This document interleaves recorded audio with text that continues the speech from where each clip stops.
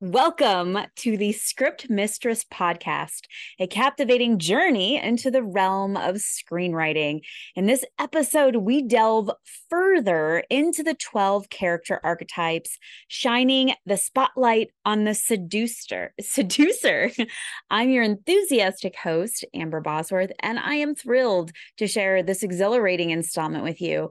Can you believe it? This is the last one. We have made it through all 12 character archetypes. This has been an incredible series. I believe I started it all the way back at the beginning of March, but with having interviews of the ink to screen winners and other such areas and a little bit of breaks here and there, it has been a really long ride, and I really appreciate you guys sticking with me on this.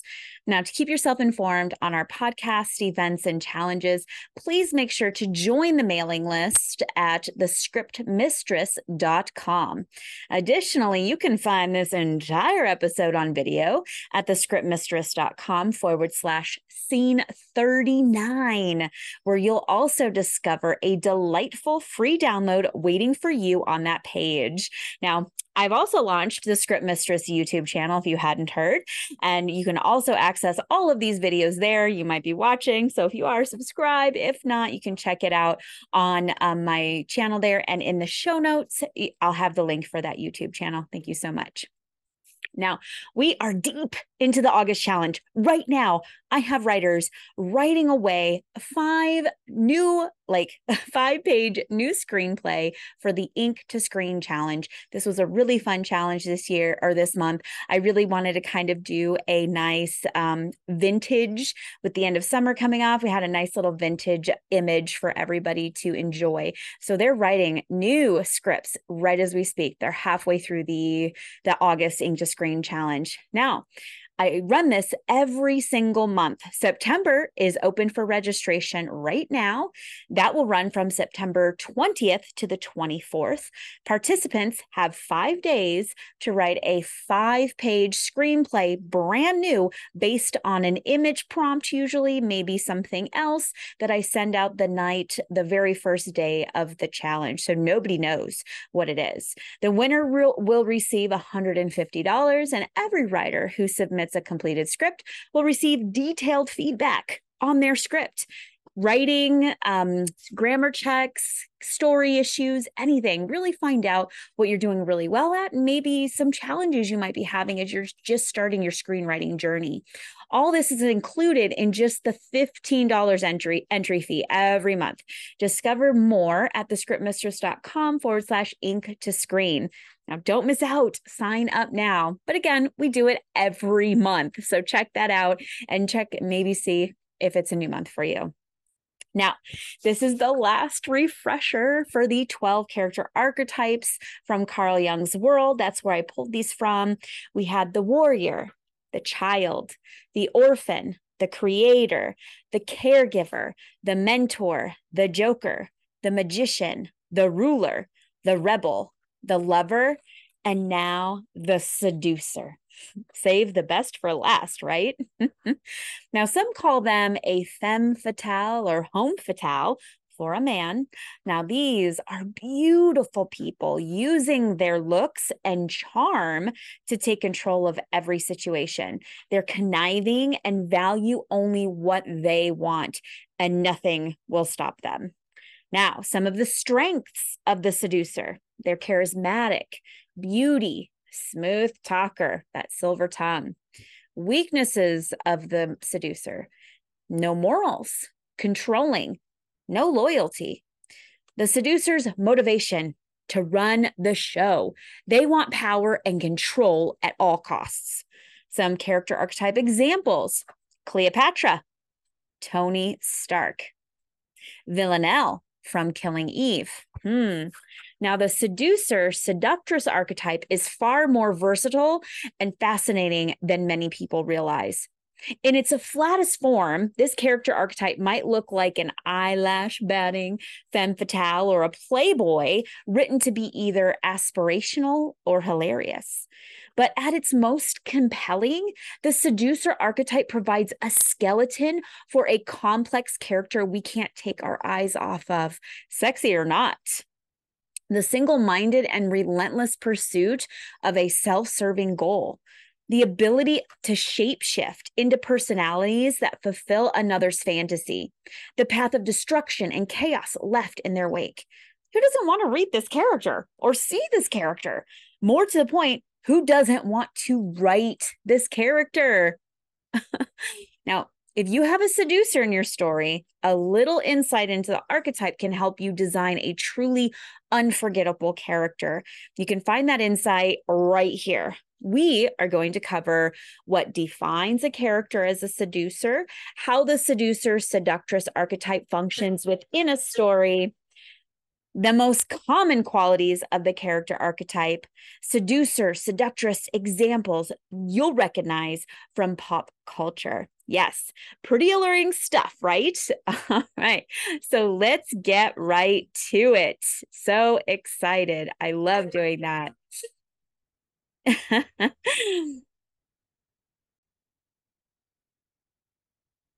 You gotta love when you don't edit and somebody gives you a call. Sorry about that, but pretty much we're getting into it, right? So let's start right off the bat.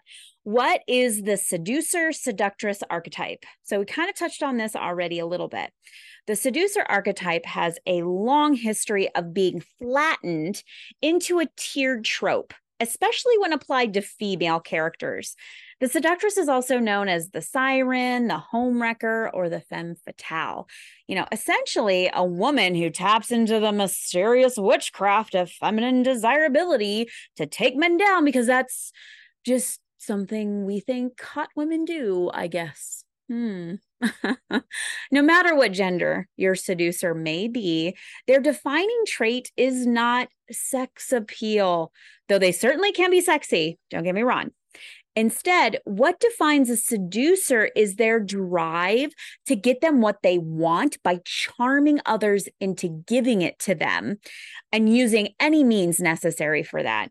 The seducer understands their target's deepest fantasies, kind of like a succubus. Like they know what they desire. They see what this person longs for, or more powerfully, how this person wants to feel about themselves. Isn't that like the strongest, is to really find somebody that you admire and learning what makes them happy? Like that is the greatest form of seduction. Now, the seducer then chameleons their way into the role of lover, mentor, confidant, whatever position gets them where they want to be.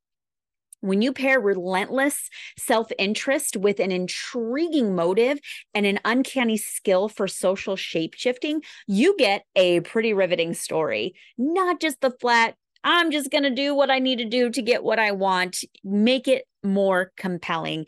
Give them a little bit more than that flattened trope. It's been done to death. Now, using the seducer in your story, in your movie, in whatever you are writing.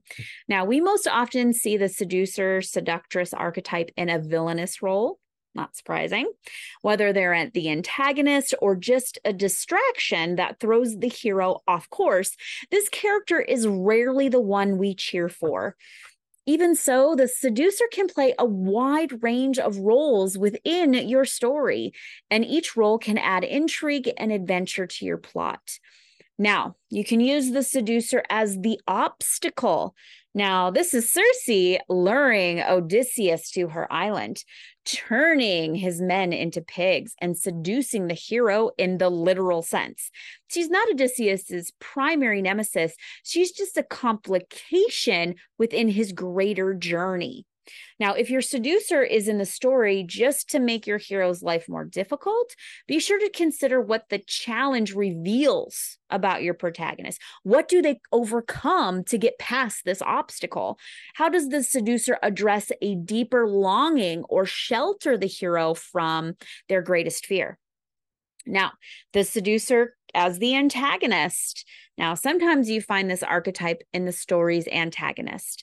This can play out in a few different ways. The protagonist has no idea that the seducer is their nemesis for much of the story because, they're being seduced. The protagonist knows the seducer is the bad guy, but struggles to convince others. Everybody is under the seducer's spell in one way or another. And when the protagonist figures it out, they're still on their own. Like Amy Dunn in Gone Girl is an example, perfect example of this. Now, the seducer seductress archetype makes for a powerful villain because everybody wants what they're selling. The villagers might pull out their pitchforks to come after the foul-smelling, slobbering creature in the forest. It's much harder to rally the resistance against a charming foe. The seducer as the protagonist. Now, how can this two-faced, self-absorbed jerk waffle be a protagonist? Yeah, you heard that right, jerk waffle. Well, as you may recall from the episode when we went back and we talked about heroes, and I brought some of that up, rotten people can be protagonists too. They're called the anti-heroes. They usually have logical motives for being terrible, and we tend to wish for their success and demise at the same time. It can be a little confusing. It's also possible for a seducer to find redemption as the conflict within the story forces them to evolve. This is what we call a moral ascending character arc. And real talk, sometimes we let protagonists get away with terrible things if they make us laugh or seem cool. This is a throwback. Zach Morris, Saved by the Bell, is a prime example with his girl charming, teacher flattering, self-serving ways. And like I mentioned before, another example, Tony Stark. I mean, in the beginning, didn't he just portray a lot of these traits right off the bat? But we loved him because he came to realize that, and he used some of that as a strength by still evolving into a pretty awesome character. Love you 3000. Now, the seducer as a costume. What's interesting about the seducer seductress archetype is that the archetype itself can be put on like a costume. Now, writers frequently place a non-seductress into a seductress role to make an audience laugh, make them reflect, or poke fun at our assumptions. I'd be willing to bet you've watched your favorite sitcom character stumble their way through an out-of-character seduction attempt. We've all seen it. I'm pretty sure you're thinking of one right now. Or you've seen the reverse. A person we expect to be a seducer doesn't fit the archetype at all. One of the most famous examples of the seductress costume is Jessica Rabbit in Who Framed Roger Rabbit. In her own words, "I'm not bad. I'm just drawn that way." Why was she Southern? I didn't make her Southern. Oh, God. Jessica is a devoted wife who doesn't want anything from anyone. People treat her like a seductress because she's a smoke show, but that doesn't actually qualify her for the role. One chooses to be a seducer. That's really good. Now, some common traits of the seducer seductress archetype. If your seducer, or if your story has a seducer, you want to make sure they have a clear, specific goal. The choices they make to achieve that goal are what make them a seducer in the first place. Now, some typical seductress seducer archetype, like generally acts in their own self-interest, is charming. This can take the form of sex appeal, camaraderie, innocence, whatever draws another character in. Has an unsettling talent for persuasion and manipulation. Quickly recognizes the needs, desires, fears, and emotions of others. Adapts easily to fulfill another character's fantasy or manage an unexpected turn of events.